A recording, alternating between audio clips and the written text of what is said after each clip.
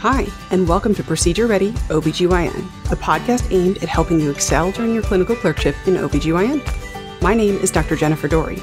I'm an assistant professor of obstetrics and gynecology at the Johns Hopkins University School of Medicine and former resident at Thomas Jefferson University Hospital. I'm the founder of Procedure Ready, a collection of resources aimed to advance your clinical medical education. Let's get started. Today we're going to be talking about hypertension in pregnancy.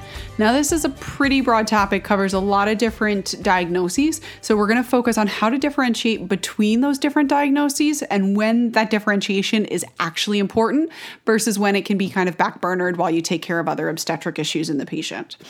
So first of all, how do we define hypertension? So any blood pressure 140/90 or above is considered a hypertensive blood pressure. So 140/90 is what we would consider a mild range blood pressure. And add 20 points to both the diastolic and systolic of that blood pressure, and then you have the severe range. So mild range 140/90, severe range 160/110. So anything greater than those numbers is going to be elevated blood pressure. Somebody can be diagnosed with a hypertensive disorder if they have 2 or more elevated blood pressures greater than 4 hours apart. And that is for a hypertensive disorder in pregnancy.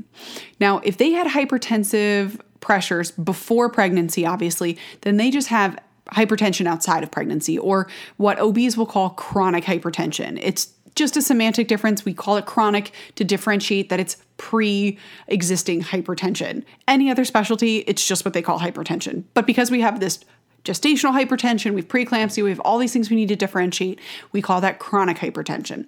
So you'll see people who have obviously blood pressures before pregnancy are going to be chronic. Also, if you have 2 or more elevated blood pressures before 20 weeks, we're going to call that chronic hypertension. Because that onset of blood pressure issues was so early on, physiologically, you should be actually having a decrease in your blood pressure as your blood volume is expanding so rapidly in that first trimester to the early second trimester. You should have decrease in your typical blood pressure. So you really shouldn't be being hypertensive unless you were hypertensive prior to pregnancy. So 2 or more blood pressures before 20 weeks, we're going to call chronic hypertension. If you have a new onset of elevated blood pressures after 20 weeks, where your typical first diagnosis is going to be something called gestational hypertension or high blood pressure just in pregnancy. Now, from here, we get into the spectrum.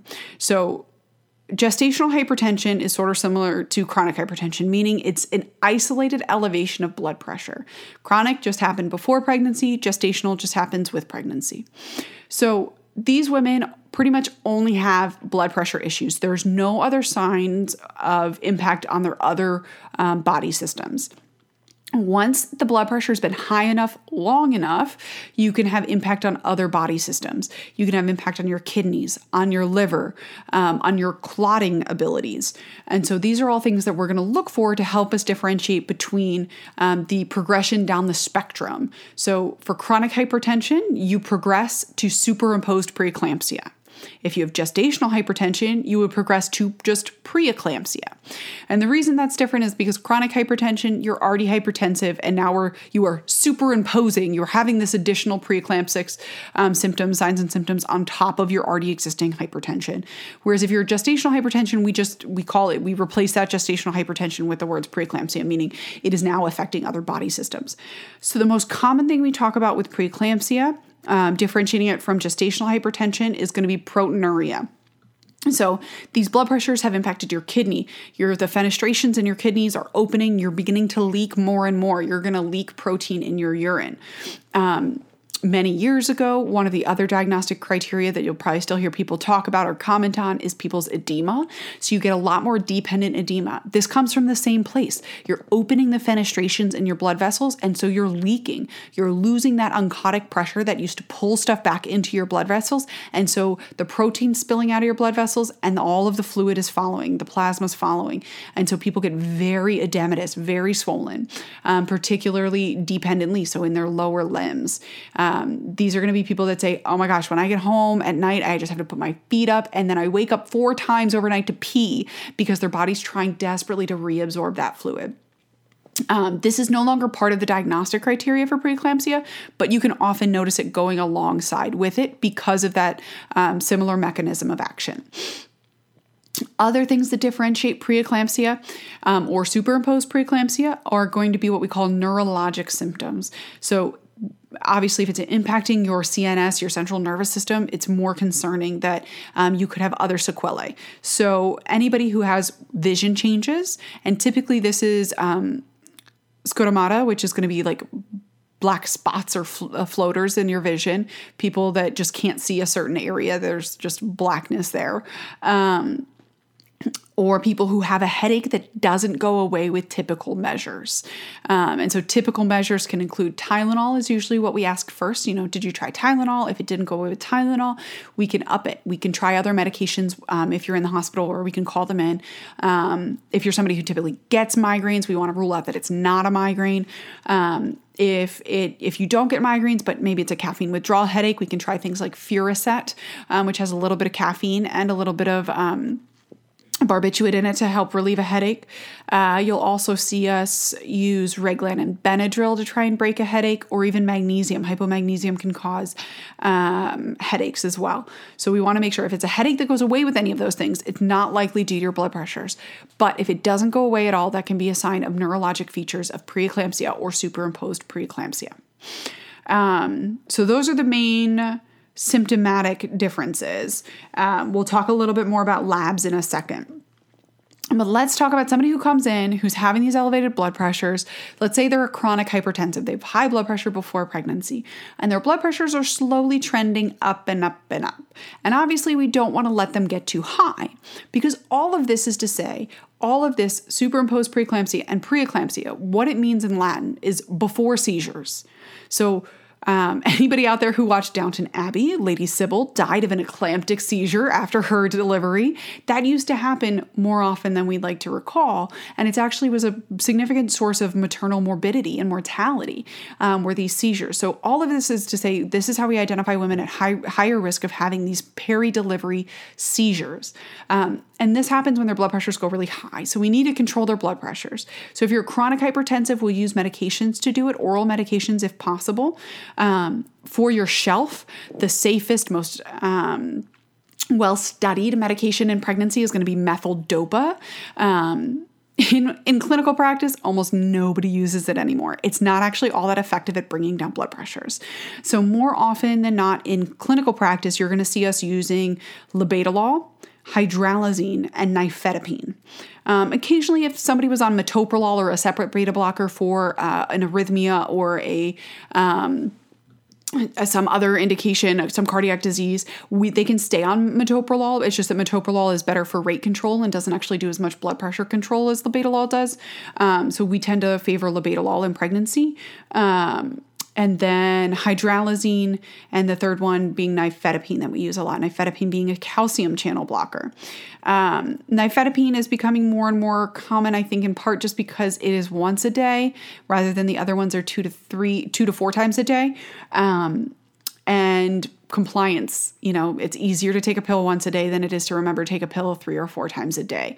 It's hard for any of us that are in the medical profession, much less somebody with 3 kids at home and who knows what else they got going on in life. In my own life, I know I would not be a very good patient trying to take something 4 times a day, so I find it hard to ask a patient to do so. So oftentimes I'll start with nifedipine. One of the main complications of nifedipine or negative side effects is that some women will just get a headache with it, and so that can kind of blur your ability to differentiate a nifedipine headache from a neurologic symptom of preeclampsia. So that's something I usually talk to patients about ahead of time, warn them.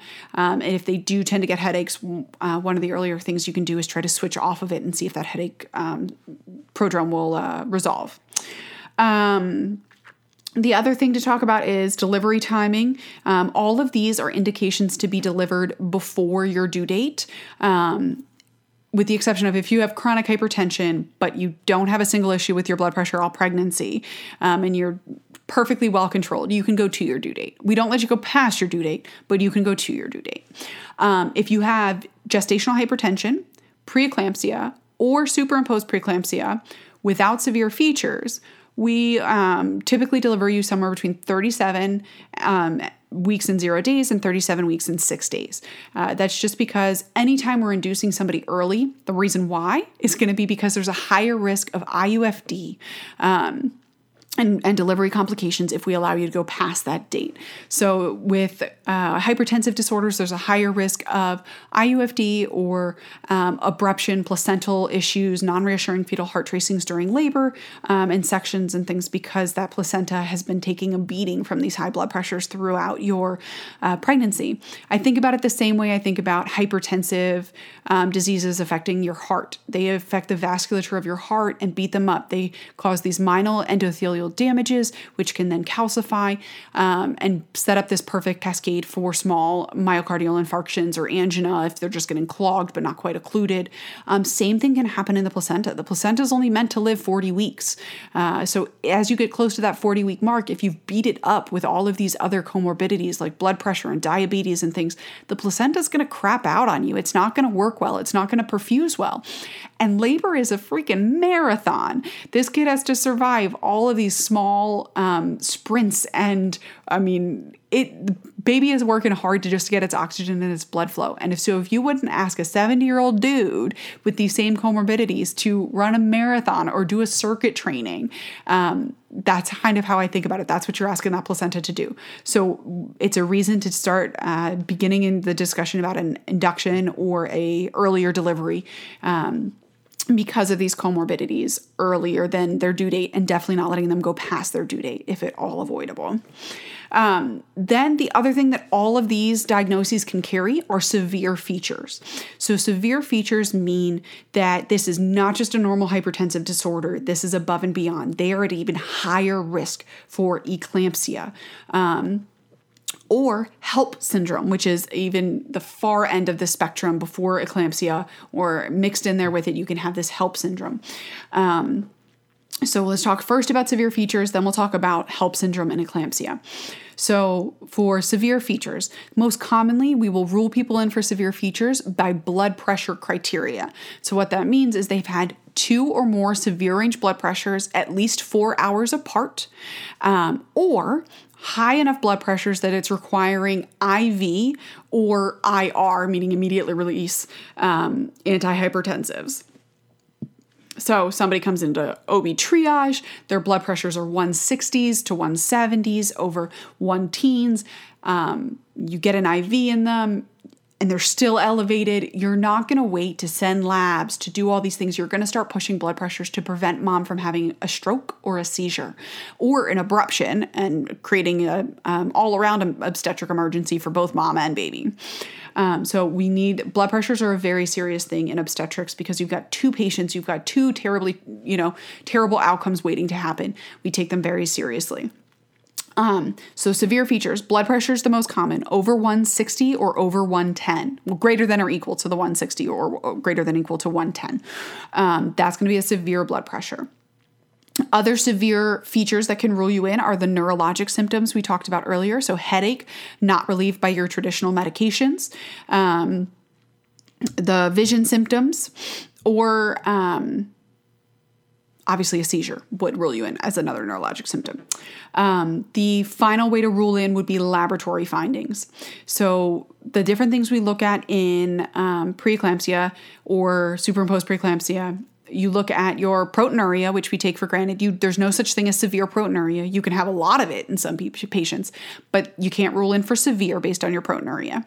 But you can rule in for severe based on your platelets. So if you have platelets less than 100,000, you'll rule in for severe features. If you have an elevated creatinine, either twice your pre-gestational or what ends up actually happening in clinical practice is your, first OB labs, your baseline creatinine, greater than twice your baseline creatinine or greater than 1.1, whichever one is lower. Or LFTs, so AST and ALT, greater than twice the upper limit of normal for the reference range of your laboratory. So if you have either any of those 3 laboratory findings, so platelets less than 100, creatinine greater than 1.1 or greater than twice your baseline, or LFTs greater than twice the upper limit of normal for your reference range at your laboratory, those will rule you in for severe features. Again, you don't need all of these things, one of them. So blood pressure, neurologic symptoms, or one of those 3 lab findings. That will give you severe features. That puts you at even higher risk for developing HELLP syndrome, for having an eclamptic seizure, for having complications with your pregnancy.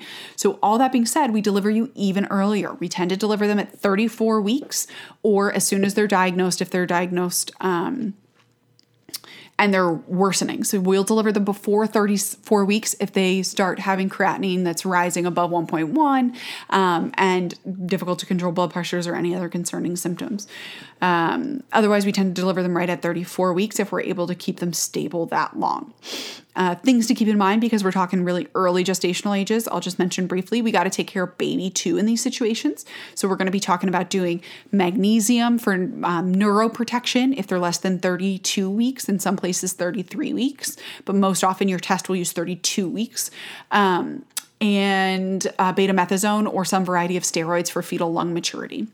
The other thing to keep in mind, if their platelets are super low, if they are going to want an epidural or a spinal for a section, they need to get higher platelets. So you can use steroids to boost up platelets if you have time. So if you know somebody is going to go for a C-section or you're going to induce them soon and their platelets are super low, sometimes we can use steroids to artificially bump the platelets just to allow them to have neuroaxial anesthesia and they don't risk having to go under general anesthesia for a C-section or something.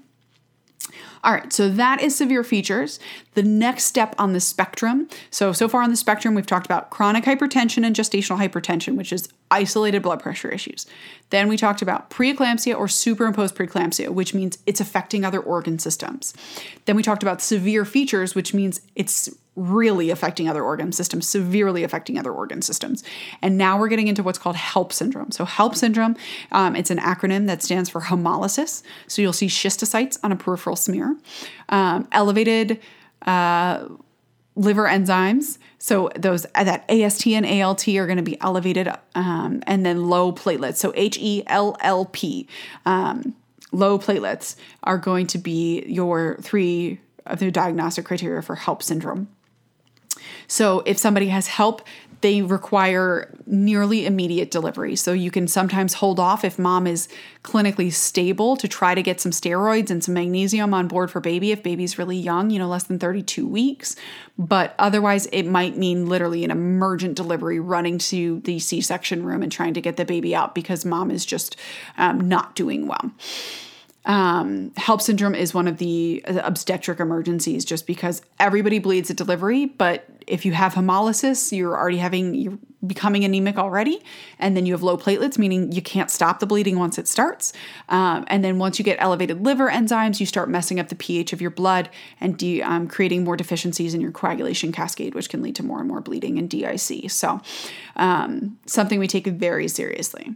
And then at the far end, so the last step on this whole spectrum is eclampsia or seizures. So women are at risk of seizures when they have any of these syndromes.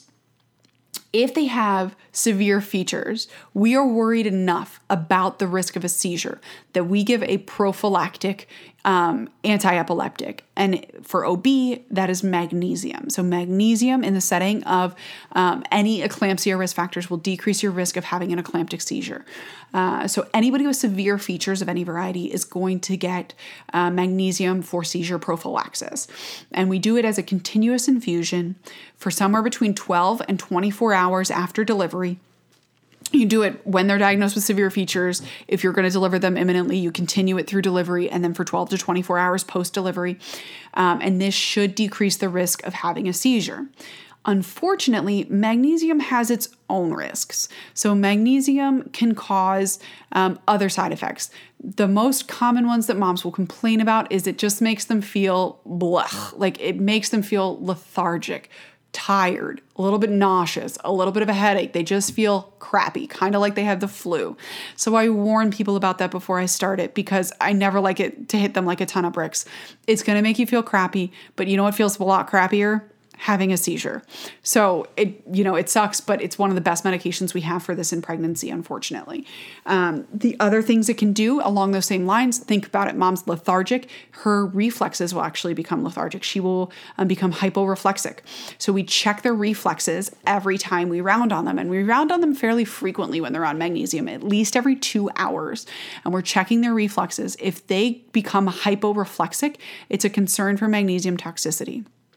And that's concerning because it can cause overall CNS depression and respiratory depression. So we want to make sure that we are not overdosing them on the magnesium. The other thing it can do is it can cause some issues with your breathing. It can make you more likely to have pulmonary edema. And so we always listen to their lungs. We listen to their respirations and the bases of their lungs to make sure that they don't sound like they're developing any pulmonary edema.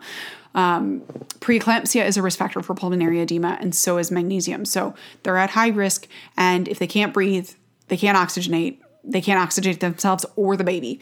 So again, we're getting into a 2-person emergency, which is always best to avoid. So anybody with magnesium, if you're rounding on them, check their reflexes, check their lung sounds in both bases particularly, and then ask them about symptoms. If somebody has an epidural, it's easiest to check biceps reflexes because the epidural is going to depress their patellar reflexes. And if you have larger ladies with a lot of edema, it can also just be hard to physically support their leg and actually do their patellar reflexes while they're laying in bed. So bicep reflexes are really nice for that. All right. And then if anybody has eclampsia before they've had their magnesium going, we can give, rather than in a typical situation where you would give like Ativan for an acute seizure, we actually will give IM, so intramuscular magnesium. So 10 milligrams total, 5 and 5, usually, unfortunately, 1 in each butt cheek, of large syringes of intramuscular magnesium to break the seizure, because the mechanism and the pathophysiology of the seizure is different than a typical seizure. You can use Ativan in a pinch, but we often have the magnesium on the floor for the obstetrics, and that is your first line if it is an eclamptic seizure. These are pretty rare, thankfully, nowadays, but if you work in a community hospital or in a place that has a high-risk population, you do see them. I've seen a fair number in I've seen at least 4 in the last couple of years that I was either directly or peripherally involved in. And we're not at a super high-risk center here in Philadelphia, but they do happen, and they are a very unique type of emergency. So good to know about. On your shelf, expect questions about magnesium, expect questions about diagnosing gestational hypertension versus preeclampsia. So preeclampsia has proteinuria. That's usually how they'll differentiate out on your shelf. I think I saw 1 or 2 questions on my shelf about the therapeutic range for magnesium in your serum magnesium. It is 4.8 to 8.4 is the easiest way to remember it. Different references will have slightly different ranges, but 4.8 to 8.4, so just reverse the numbers. That'll give you a pretty good range. If they're above that 8 or 8.4, they're likely super therapeutic and potentially toxic. And I think that's what I remember, at least one question on somebody who was having some symptoms of magnesium toxicity, and they asked what you should do, and you should shut off that magnesium drip if they have a super therapeutic level. Thanks for listening to Procedure Ready OBGYN. Hope you found today's podcast helpful. Don't forget to subscribe below, rate the podcast, and leave me a review. Your reviews seriously make my day, every time. Have you done your pediatrics rotation yet? We just launched a new Clerkship Ready Pediatrics podcast to help. We're always looking for new collaborators. If you know a phenomenal medical educator who should make a Procedure Ready or Clerkship Ready podcast for their specialty, pass along their information and we'll see if they want to collaborate. Finally, check us out at ProcedureReady.com for more helpful resources like our flashcard deck and our YouTube playlist.